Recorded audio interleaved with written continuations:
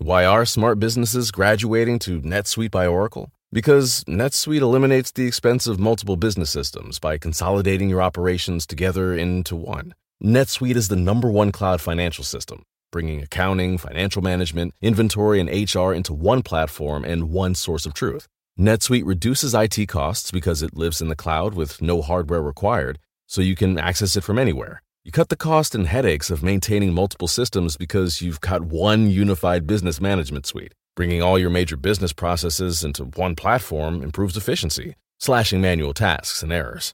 Over 37,000 companies have already made the move, so do the math. You'll see how you'll profit with NetSuite too.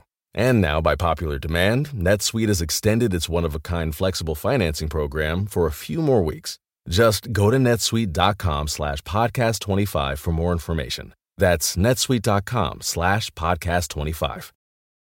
Hey Firsties, we wanted to jump on real quick before we start today's episode to let you know that Billy will be stepping away from the First Degree. This episode was pre-recorded, but Alexis and I will be moving forward, bringing you 2 regular episodes a week, plus your usual Patreon content. Thanks. The First Degree. First Degree. First Degree. First Degree. First Degree. First Degree. The First Degree. You see it on the news, you see it on the paper, you see it on Facebook. These things are supposed to happen in movies, not in real life.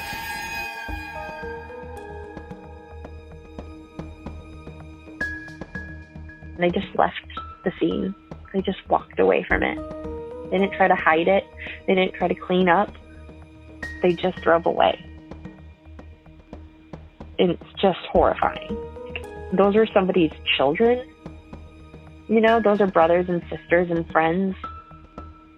And they were just executed so coldly and left there.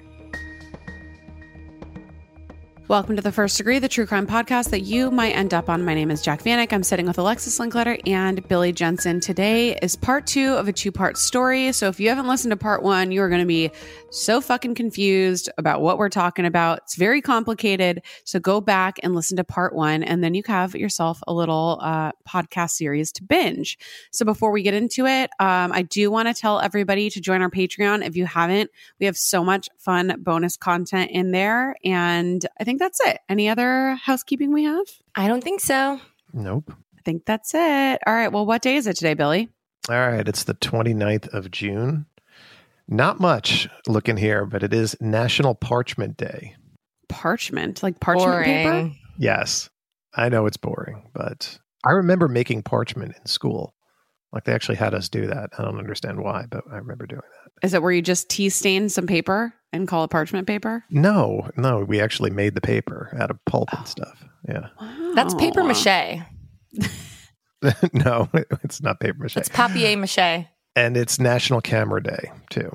I'm buying myself a cheap film camera to bring with me. I'm going to Europe and I'm going to start taking some film pictures. I love that for you. Yeah, you can get like a really cheap plastic Kodak camera for like $25. I think I'm going to do it. I think you should. Bring it back old school. Yeah. Yeah. So I love Camera Day. All right. Well, that is enough of that. So let's turn down the lights. And turn up your anxiety. Because this could be you.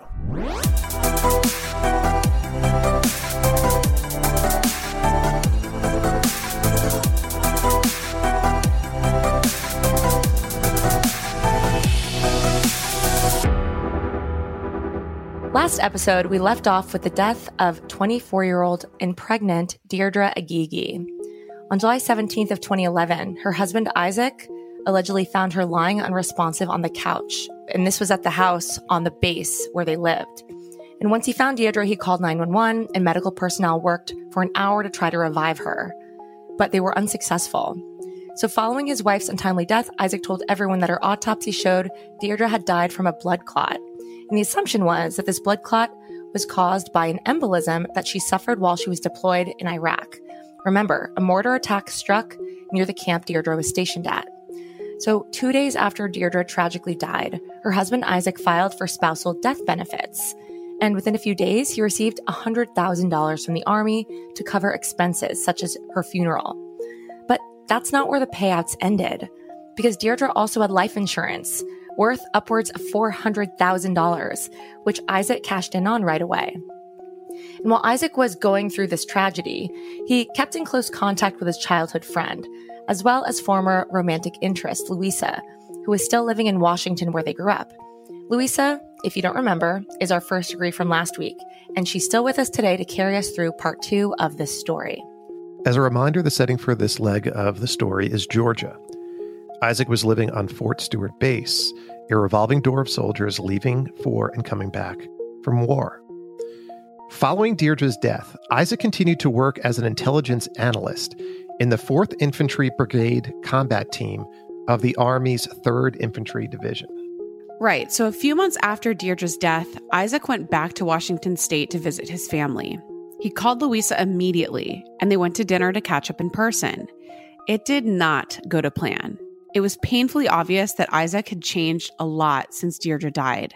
Louisa remembers the encounter in detail. We're just talking, and it was really awkward. It was really weird. I was like, this guy is not the same Isaac I knew before. He seemed just really different. It was hard to relate to him. The things he was talking about, like his entire perspective on life, his interests, everything had shifted. And he looked a little scary. Like, I remember his eyes just being like, there is something different, like, behind your eyes. It was awkward. I kept feeling like I had to fill these, like, awkward silences. And so it wasn't just, like, catching up and having dinner with a friend. Louisa probably could have explained away Isaac's change in behavior as grief. But then he made an admission to her that made her think something else was going on. Something much more sinister. He shared with her how he'd been spending all the money he received on the heels of his young wife's untimely death. So he went to a gun store that was in Wenatchee, and he spent tens of thousands of dollars on guns and weapons and ammunition and gear. And he was very proud of it. And he said that he had them in a storage locker in Wenatchee, like in the area. And he asked if I wanted to see them. I said, I'm all right, thanks. So understandably, Louisa was freaked out by Isaac's stockpile of weapons.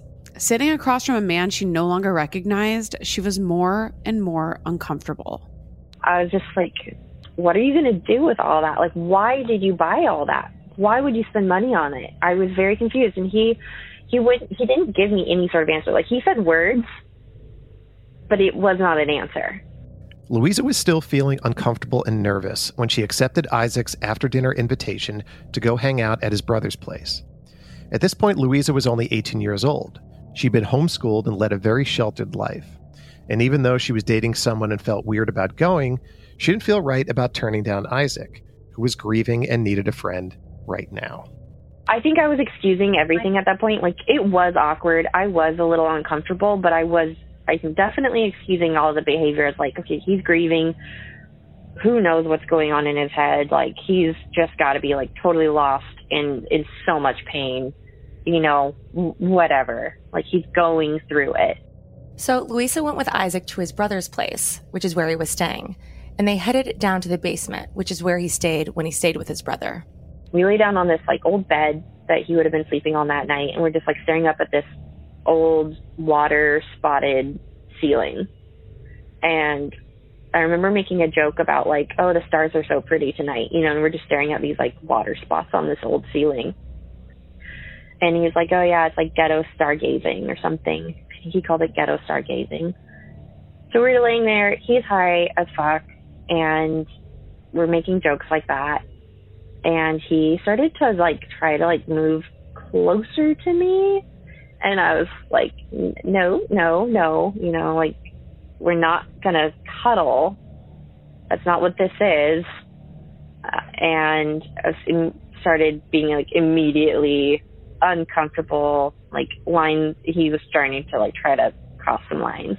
And I was unsure of how to, like, I didn't want to be rude, you know. I was like, the way I was raised and everything, I didn't know how to be like, okay, that's enough, I'm leaving, bye, you know, and just, like, get out of there. I didn't have my own car with me either. So I remember just being like, uh-oh, what do I do? And that's when he kissed me. Louisa was not happy about the kiss and had made it clear to Isaac several times that their friendship was of the platonic nature. The kiss was unwelcomed, and she had made that known. And that's when I got really upset. I was really mad because I had told him so many times, like, Isaac, you can't do the, like, what would have happened if we'd been together? You can't do that with me. I've got a boyfriend. He knew all of that. And he still kissed me. I told you, you can't. I have a boyfriend. I'm taken. You can't touch me like that. You can't. And now looking back at it, I'm like, oh, that's like sexual assault. I didn't see it like that at the time. I just thought, okay, he's really confused. He's lost his wife. He's grieving. He had a thing for me. He's confused. I was still mad, but I wasn't like so angry that I was like really yelling at him or anything. I was just like, okay, I told you can't do that. I have a boyfriend. I need you to take me home now. Isaac agreed to take Louisa home. At first, the ride was just plain awkward, but then things got really more uncomfortable. On the way back, there was awkward silence a lot. He was playing music on the radio. And the song Pumped Up Kicks by Foster the People came on. And he was like, oh, I've killed people to this song. I was like, what do you mean? He was like, just like you're shooting people. And like, he was just talking so blasé, and like, so like it could have been, it sounded like he was talking about it like it was a video game. Like there was no emotion. It wasn't like I've killed people and it was horrible. It was just like, oh, it was kind of fun. It was like a game. If you'll recall from part 1, Louisa knew Isaac had a habit of exaggerating, especially when it came to the intensity of things. While sitting in the car, Louisa thought Isaac was acting like his normal, hyperbolic self. Or if he was being honest about killing people, he had to be talking about doing so in the context of the military, right? So even though she knew that Isaac hadn't been deployed, it was all Louisa could fathom in the moment when Isaac was talking about this, because any other explanation just didn't make sense. That was the only thing I could think was like, oh my gosh, he's killed people in war zones. That's all I thought, because how else? Why else would you have killed anybody? I remember feeling a little bit of fear, like obviously after he was talking about killing people, and I'm just sitting there, I'm 18 and I'm alone in the truck with this guy. And I was so thoroughly creeped out. It was really, really unsettling. And then, like I said, at that point, like I'd seen there was something in his eyes that was different. And I just thought it was grief. Louisa was relieved when she was dropped off at home without further incident. She watched Isaac drive away, and it was the last time she ever saw him. A few months later, in December, Louisa was at home with her family when she received some news that changed the trajectory of her life. 19-year-old Isaac had been arrested for the murder of a young man and woman in Georgia. But that wasn't all. He'd also founded and funded a militia using the money he received from Deirdre's death. Louisa couldn't believe what she was hearing. She had so many questions, her head was spinning. It shattered my perspective of the world, of like everything. It just rocked everything. I could not wrap my head around it. I could not understand how it could have happened and how Isaac could have been involved. So Isaac started a militia and murdered 2 people. What happened? How did this happen? So to answer those questions, you all know the drill. We got to go back.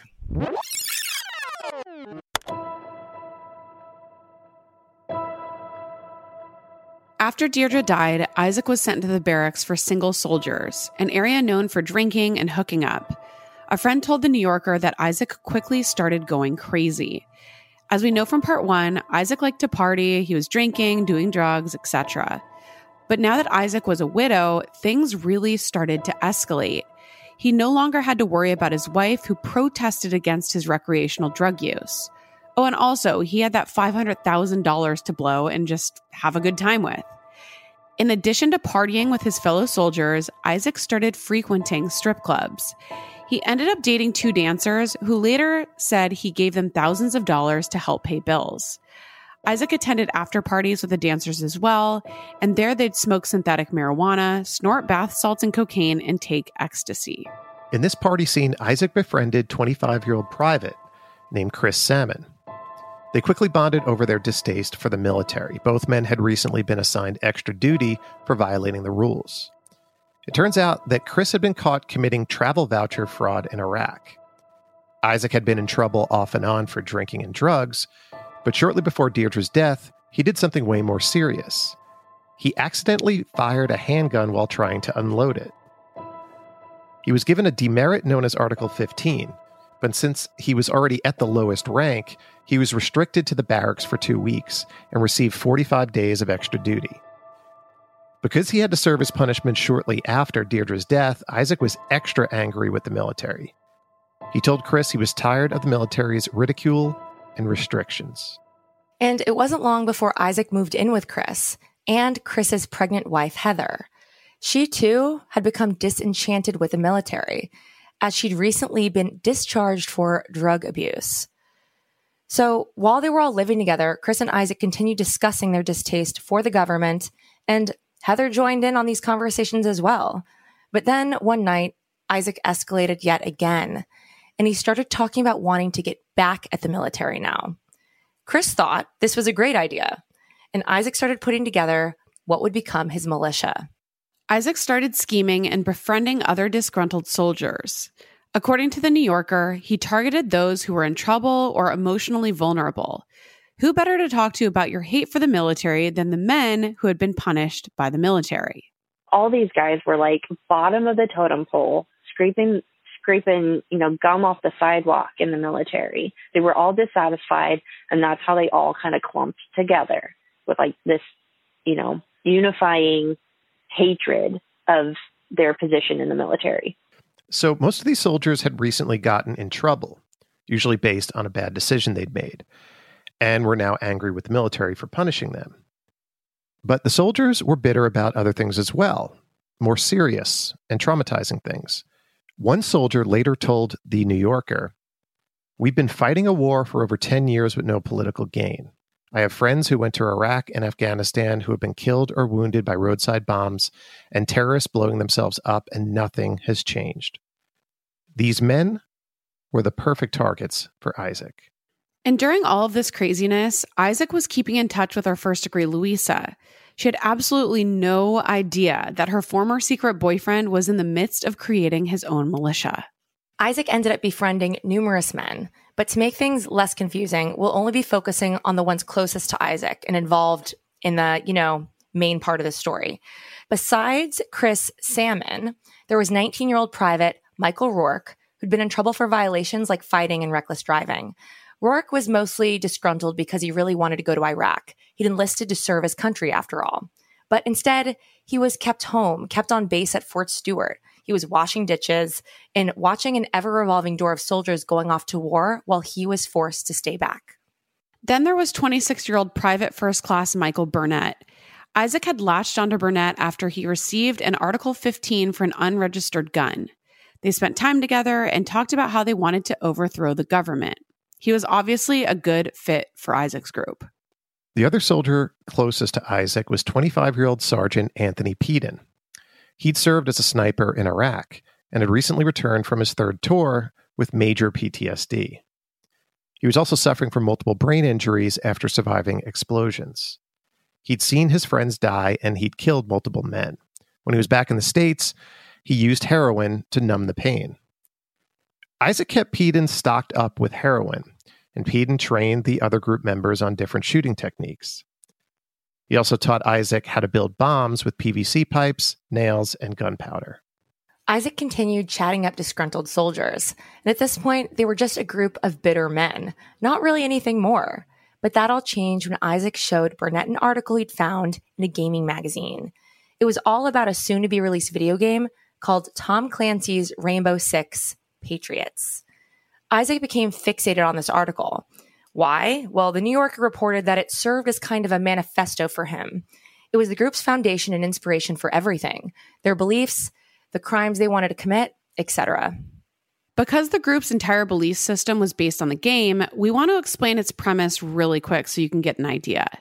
The game focuses on an elite counter-terrorist unit, Team Rainbow, who fights a domestic militia made up of veterans, the True Patriots. According to the Seattle Times, the True Patriots committed acts of terror to restore its interpretation of American values. They did this by beheading corporate America and overthrowing the government. It was the stuff that disenchanted soldiers dreamed of. Chris told Isaac that the leader of the True Patriots was identical to how he envisioned Isaac. Chris said the group could create their own militia, just like the True Patriots. Isaac should be the leader, of course. According to Isaac, this is when the soldiers stopped thinking of themselves as a group and started thinking themselves as a militia. They were now known as Fear, forever enduring, always ready. Burnett told The New Yorker that the militia's main gripe was that the government failed the people. They wanted to take things out of the politicians' hands and give them back to everyday people. We weren't out to change the government, we were out to destroy it, he said. I believe most Americans share my beliefs. They're just afraid to show it. The only way to overcome all fear is to become something everyone else fears. Isaac had a vision for his militia.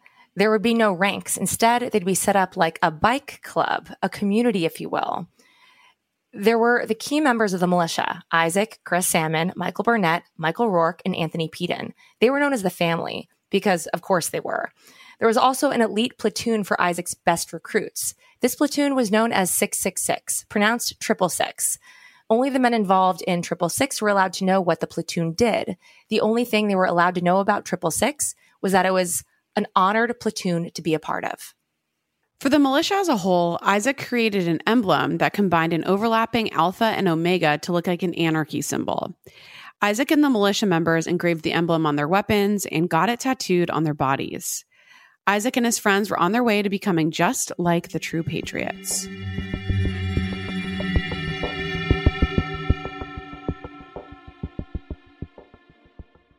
Okay, so it comes as no surprise that I have absolutely no idea how to cook. I don't want to learn how to cook. It's not really my thing. But when I tried Factor meals, it was a freaking game changer. So Factor's fresh, never frozen meals are dietitian approved and ready to eat in just 2 minutes. Yeah, 2 minutes. So no matter how busy you are, you'll always have time to enjoy nutritious, great tasting meals. So the first time I tried Factor meals, I was actually blown away because I'm like, that's it. That's all it is. 2 minutes.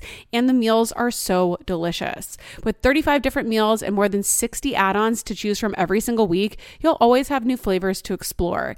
And you can treat yourself to restaurant quality meals that feature premium ingredients like filet mignon, ooh, fancy, shrimp, and blackened salmon. Like I said, they're so easy to prepare. I love them. So head to factormeals.com/degree50 and use code degree50 to get 50% off your first box plus 20% off your next month. That's code degree50 at factormeals.com/degree50 to get 50% off your first box plus 20% off your next month while your subscription is active. It's almost summer, and the best and most sustainable way to shop for a new season is on therealreal.com. The RealReal is the largest and most trusted source for authenticated luxury resale. It's the only place you'll find brands like Hermes, Cartier, Prada, Dior, Staud, Zimmermann, Jacquemus, and more for up to 90% off retail. 10,000 plus new arrivals land every single day from hundreds of brands you love, all authenticated by a team of in-house experts.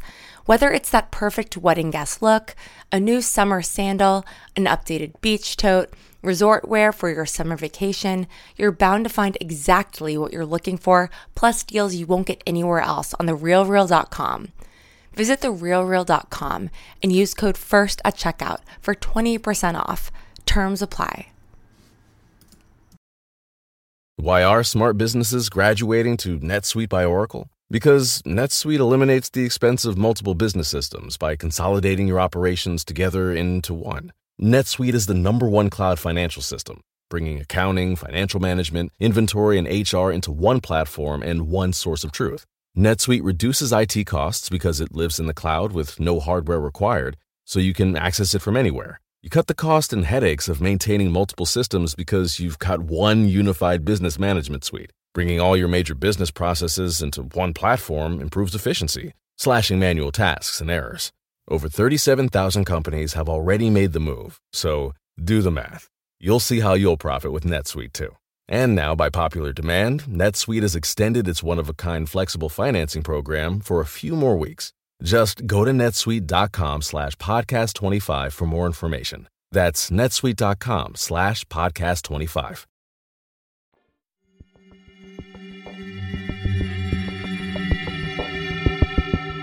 Following the death of his wife Deirdre, 19-year-old Isaac Aguigui started a militia within the Army while stationed at Fort Stewart in Georgia. Throughout the summer and into the fall of 2011, Isaac continued recruiting new members through a process he referred to as the awakening. Basically, he would show the Rainbow Six article to a potential recruit, engage their reaction. Super complex and well thought out. This guy kills me. So if they said something like, wow, I really love those True Patriot guys, they're the best, then Isaac would let them know about fear.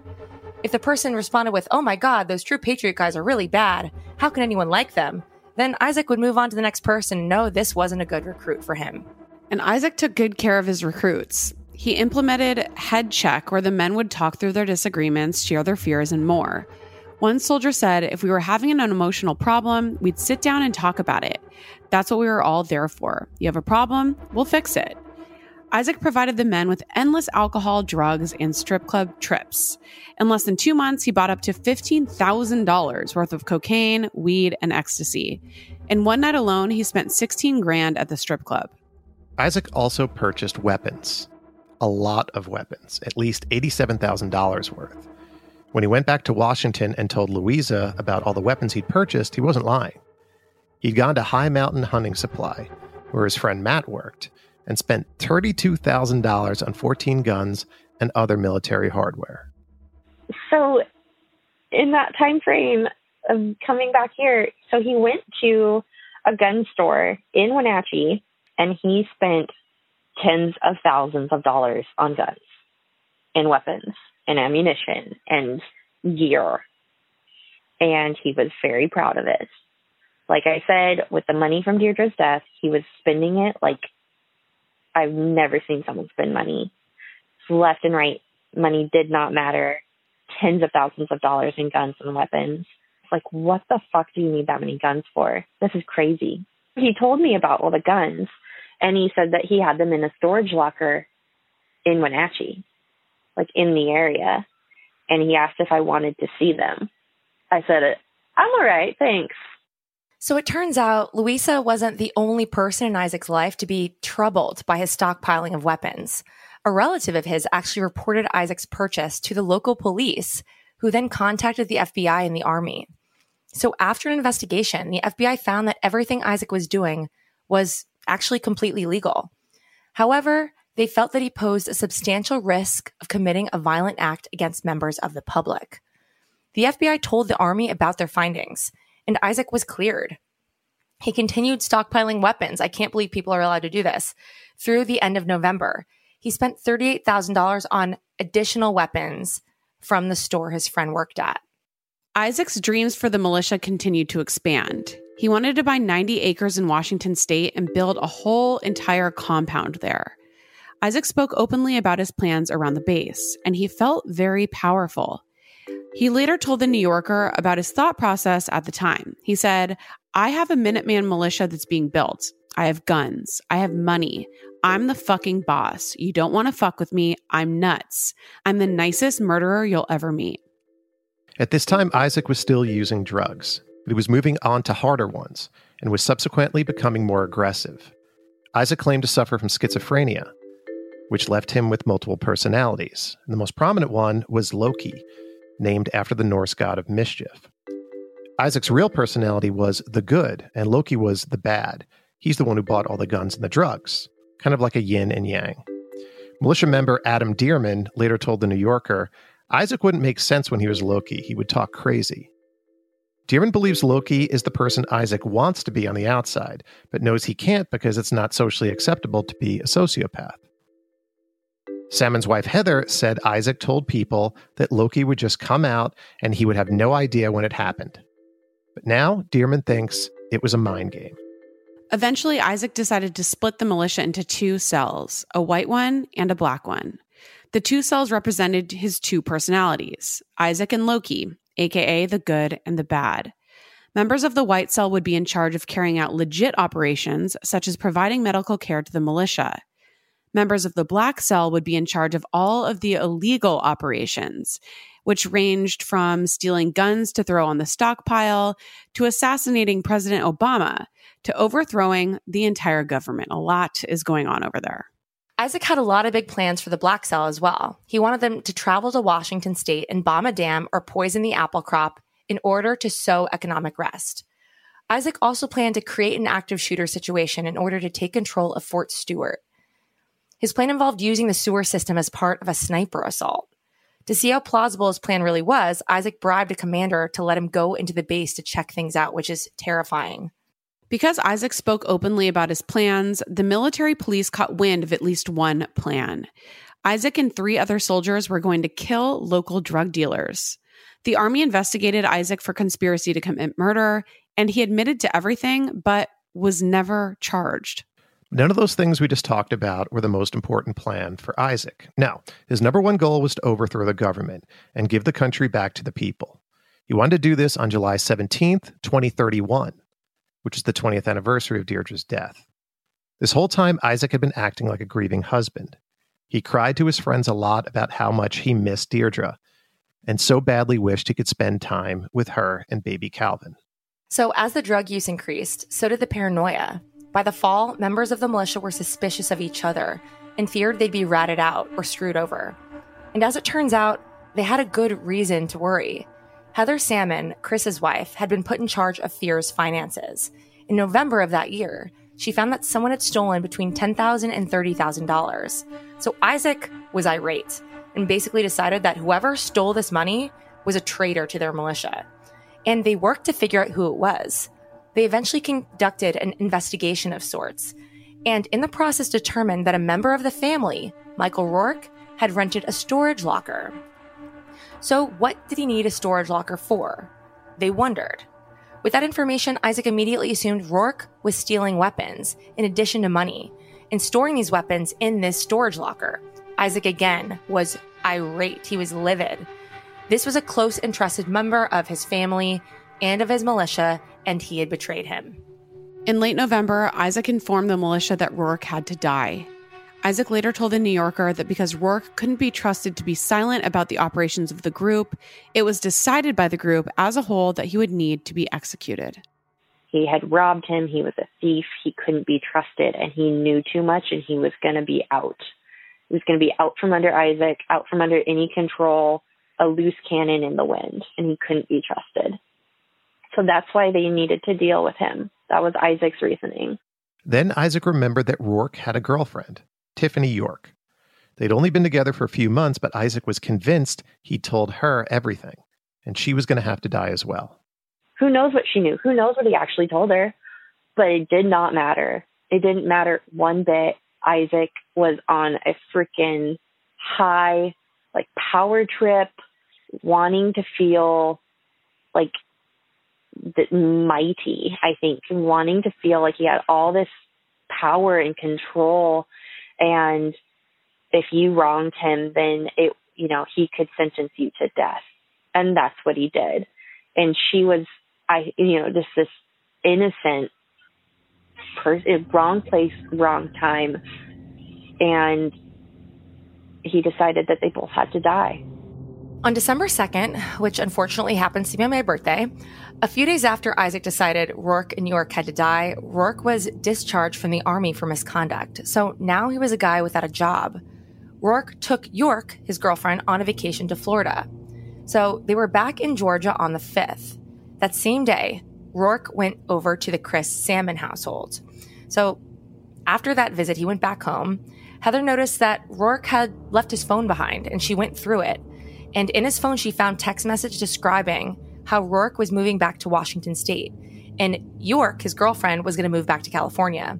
So in Heather's eyes, all these texts and their plans to leave proved that Rourke had definitely stolen the money and weapons, and they were planning to flee the area, both of them. At around 9 p.m. that same evening, Burnett, Peden, and Isaac gathered at the Salmon House to discuss what Heather had found. Isaac told them, "Tonight's the night. We're going to kill Rourke and his girlfriend." Burnett objected, but was overruled. The group then invited Rourke and York to go out for some impromptu night shooting. The couple agreed and drove separately to a rural area near Morgan Lake. Burnett, Peden, Chris Salmon, and Isaac hopped in a Jeep to meet up with them there. During the drive, Salmon was assigned to kill Rourke, while Burnett was supposed to kill York.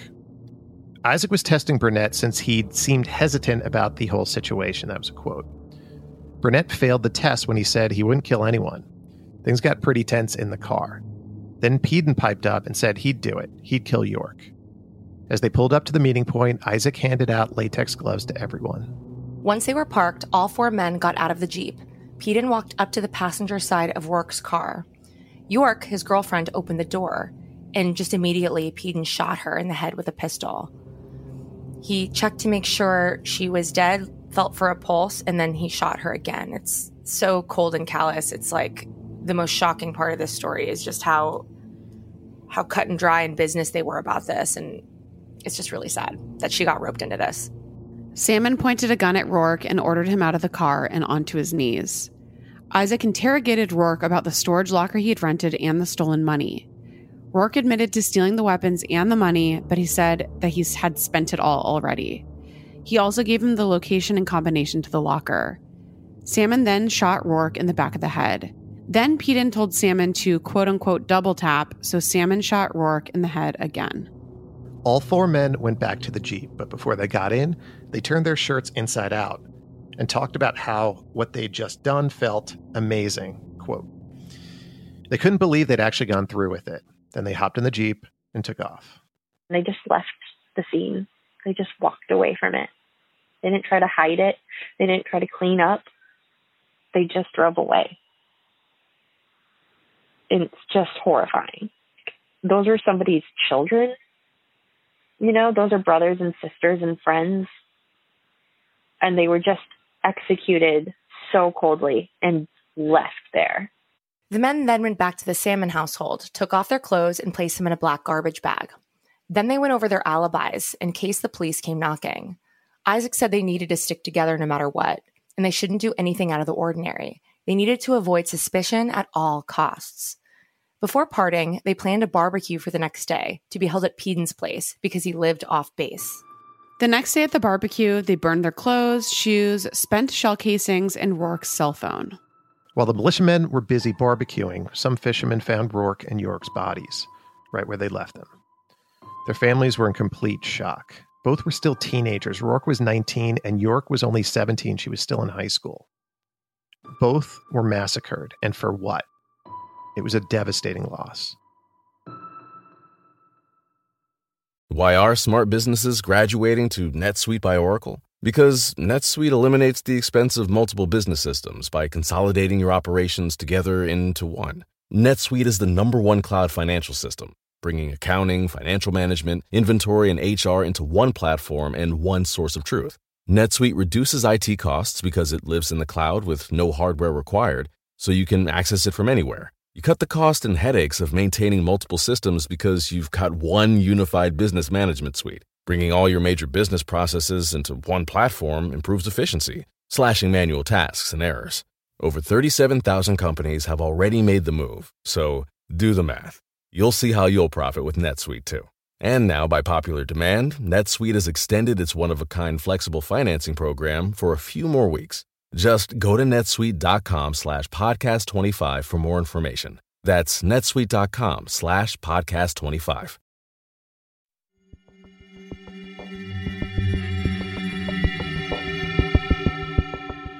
On December 6, 2011, the bodies of 19-year-old Michael Rourke and his 17-year-old girlfriend, Tiffany York, were discovered near Morgan Lake.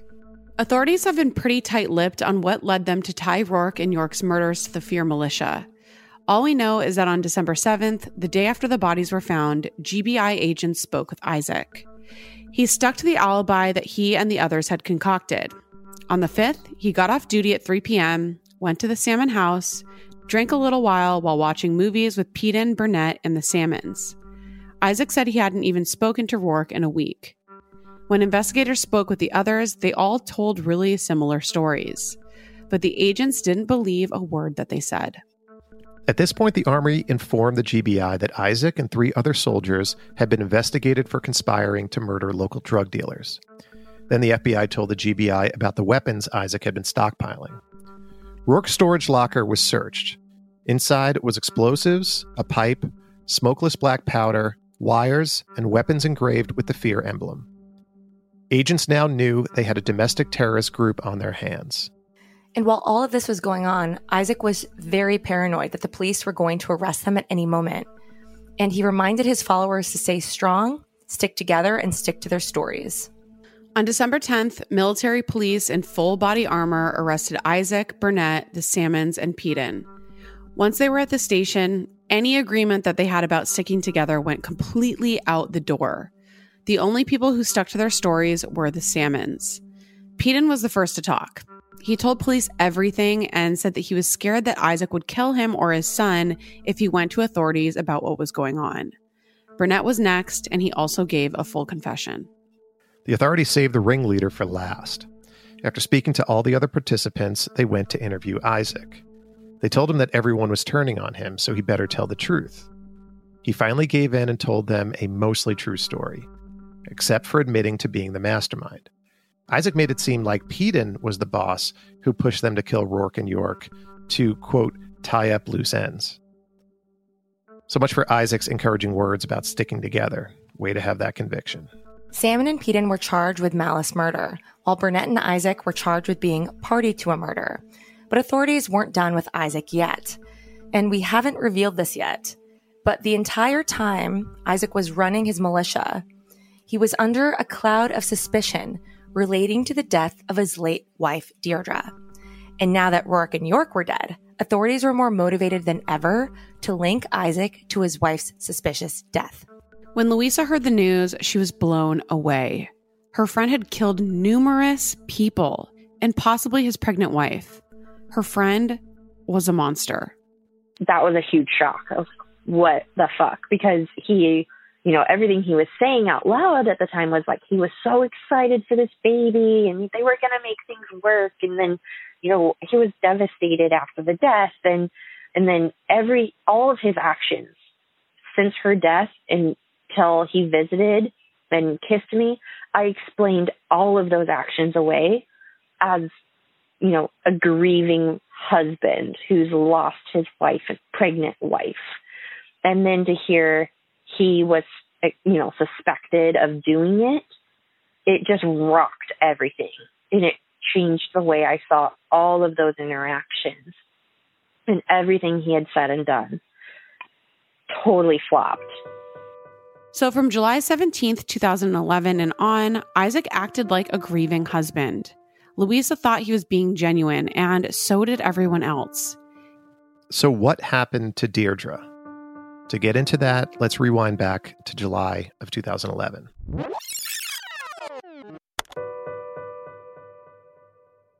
So in July of 2011, Deirdre was around 6 months pregnant.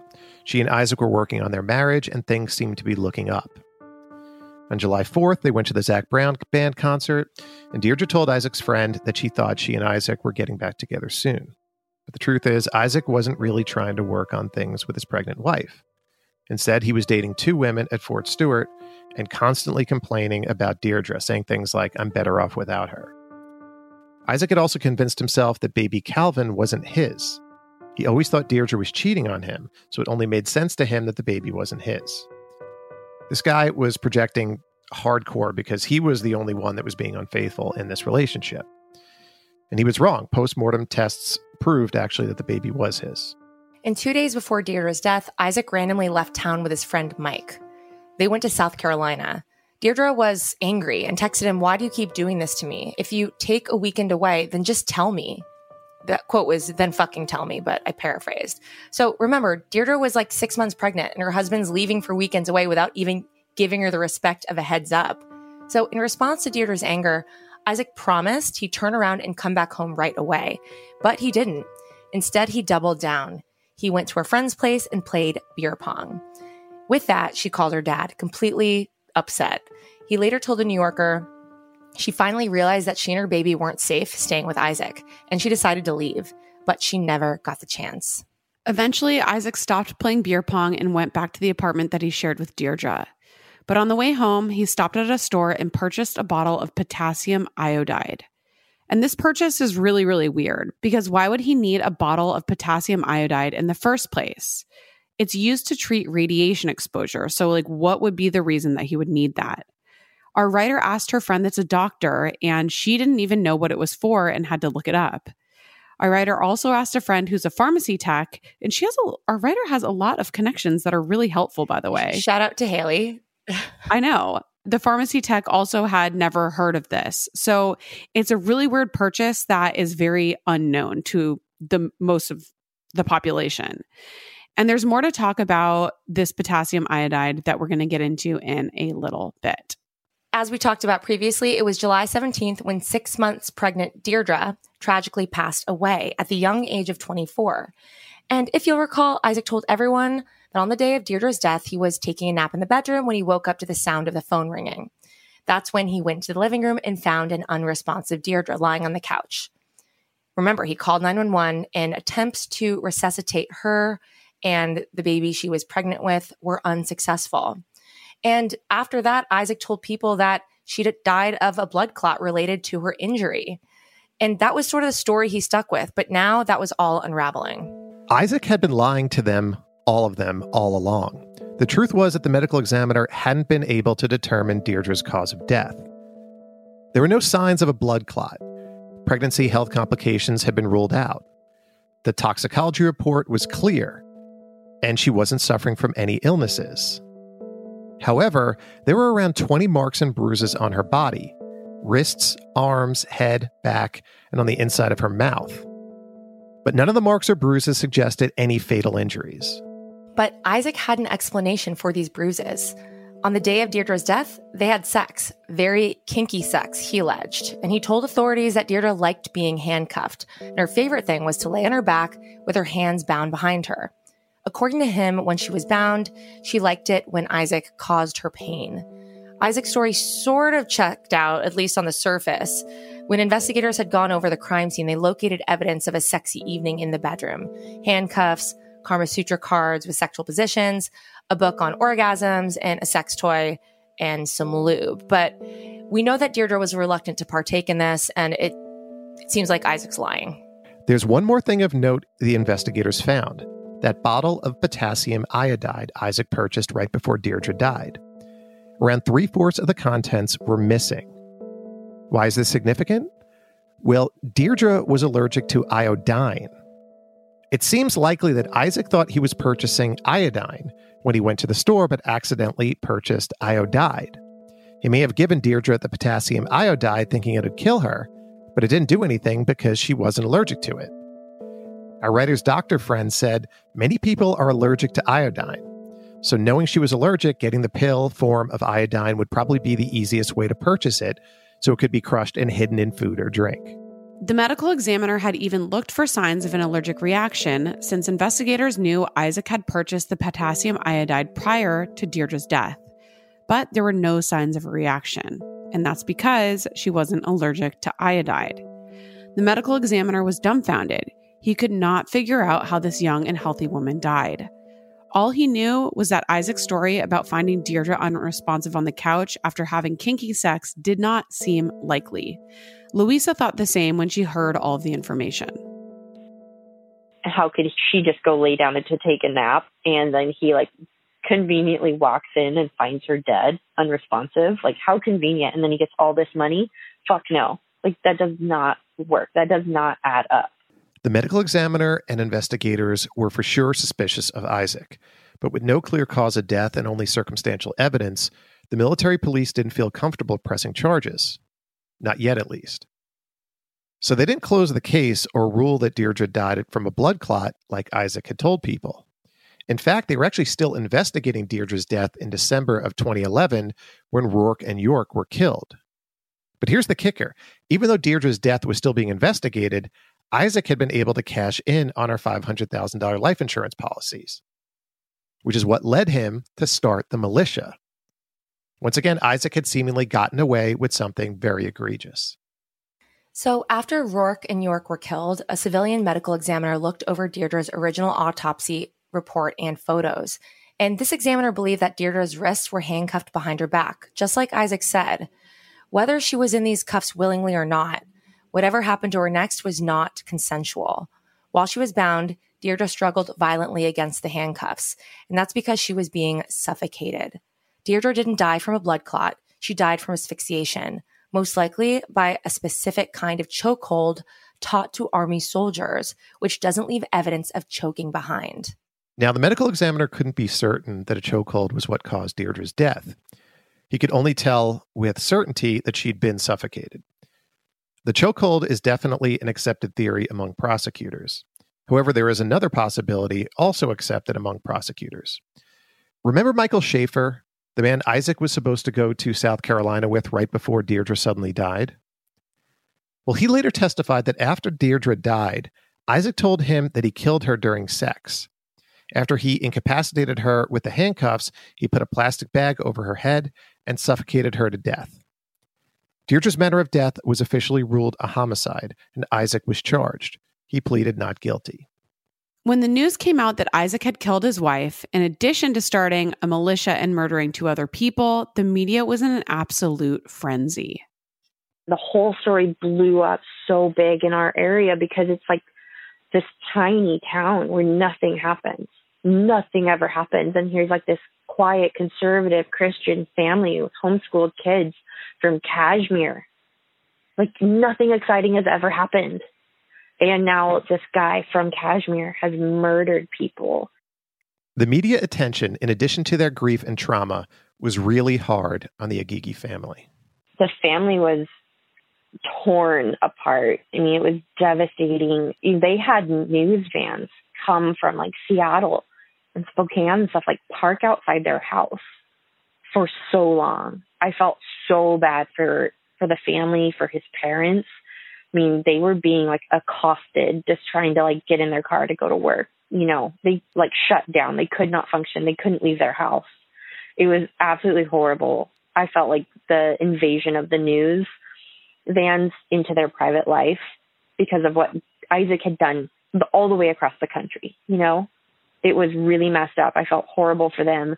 And I couldn't even imagine like what they were going through, how they could try to understand what their son or their brother had done. The media frenzy continued as Isaac and his militiamen were going through the court system. Burnett pleaded guilty to 2 counts of voluntary manslaughter, 2 counts of possessing a firearm, and 4 counts of gang participation.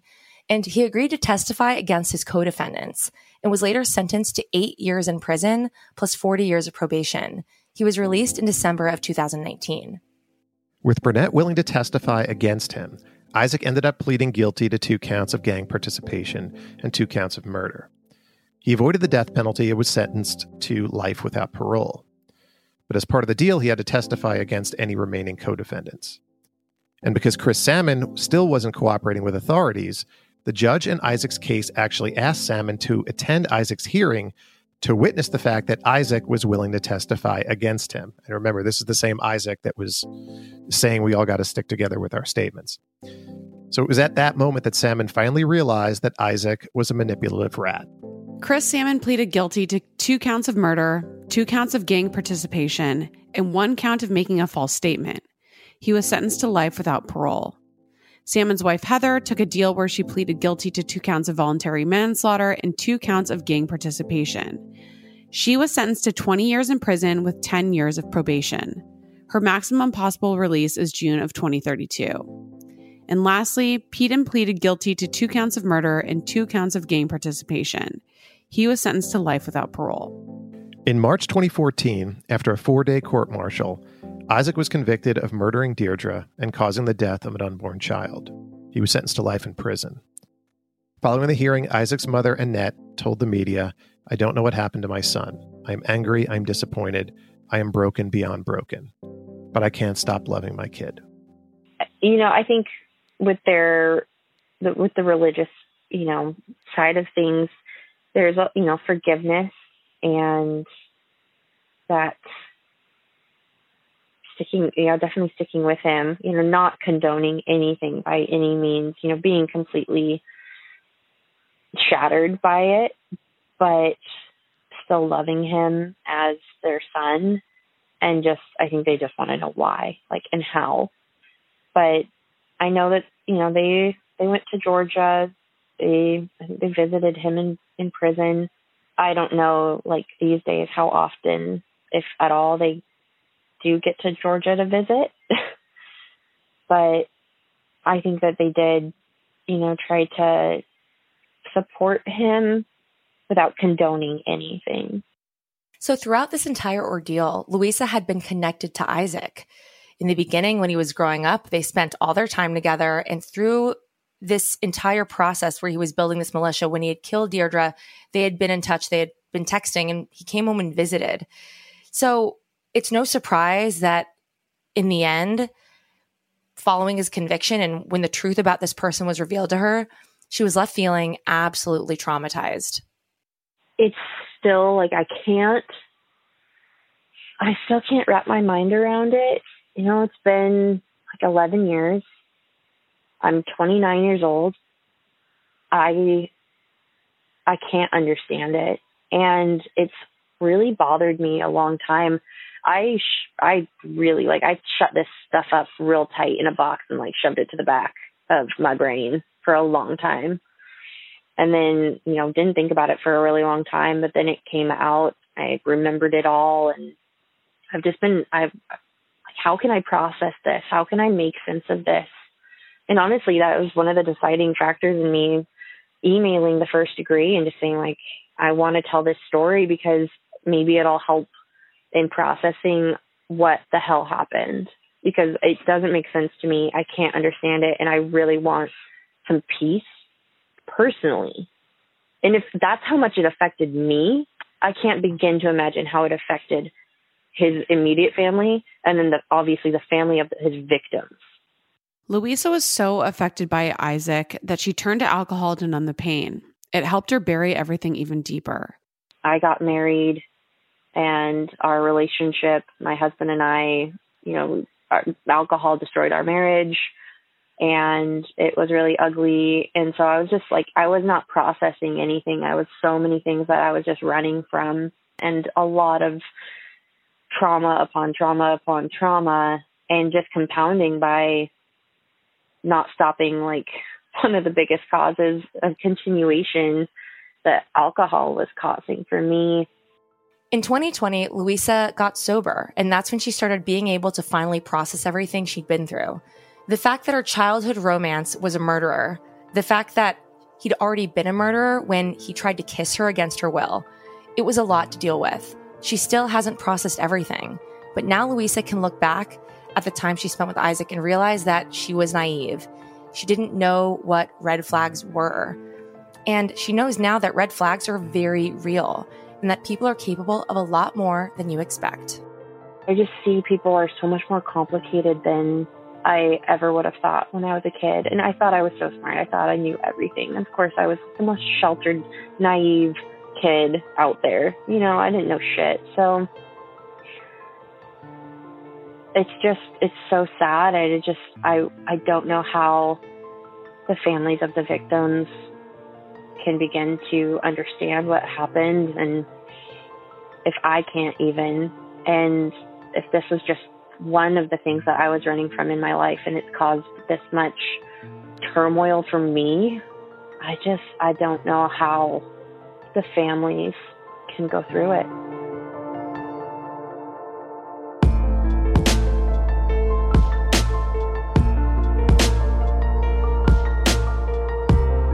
All right. Well, a huge thank you to Louisa for sharing her story. If you are listening and you have a story to tell, you can email us hello@thefirstdegreepodcast.com. Follow us on Instagram. Join our Facebook group. Make sure to subscribe to our Patreon for a lot of extra bonus content. And stick around tomorrow because we'll have a brand new episode of Killing Time right in your feed. And shout out to the reporting by Nadia Labby with The New Yorker. Her piece on this topic was incredibly detailed. We could not have done this episode without her. We leaned on her article for a ton of information. So shout out to your good work. And remember, only you can prevent serial killers and keep your friends close. But Not that close. Happy Parchment Day. Parchment paper day. Womp womp. Writing by Haley Gray. Sources for this episode are The New Yorker, CBS News, Star Tribune, Associated Press, LA Times, WTOC, Pacific Daily News, The Guardian, Times Tribune, St. Louis Post-Dispatch, Atlanta Constitution. As always, our first three guests is always our largest source. And shout out to Jared Monaco for scoring original music for The First Degree, and Caitlin Cleveland for your amazing producing skills. Why are smart businesses graduating to NetSuite by Oracle? Because NetSuite eliminates the expense of multiple business systems by consolidating your operations together into one. NetSuite is the #1 cloud financial system, bringing accounting, financial management, inventory, and HR into one platform and one source of truth.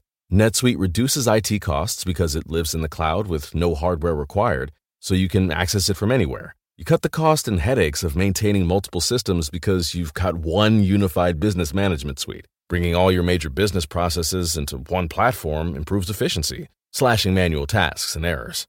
Over 37,000 companies have already made the move, so do the math. You'll see how you'll profit with NetSuite too. And now, by popular demand, NetSuite has extended its one-of-a-kind flexible financing program for a few more weeks. Just go to netsuite.com/podcast25 for more information. That's netsuite.com/podcast25.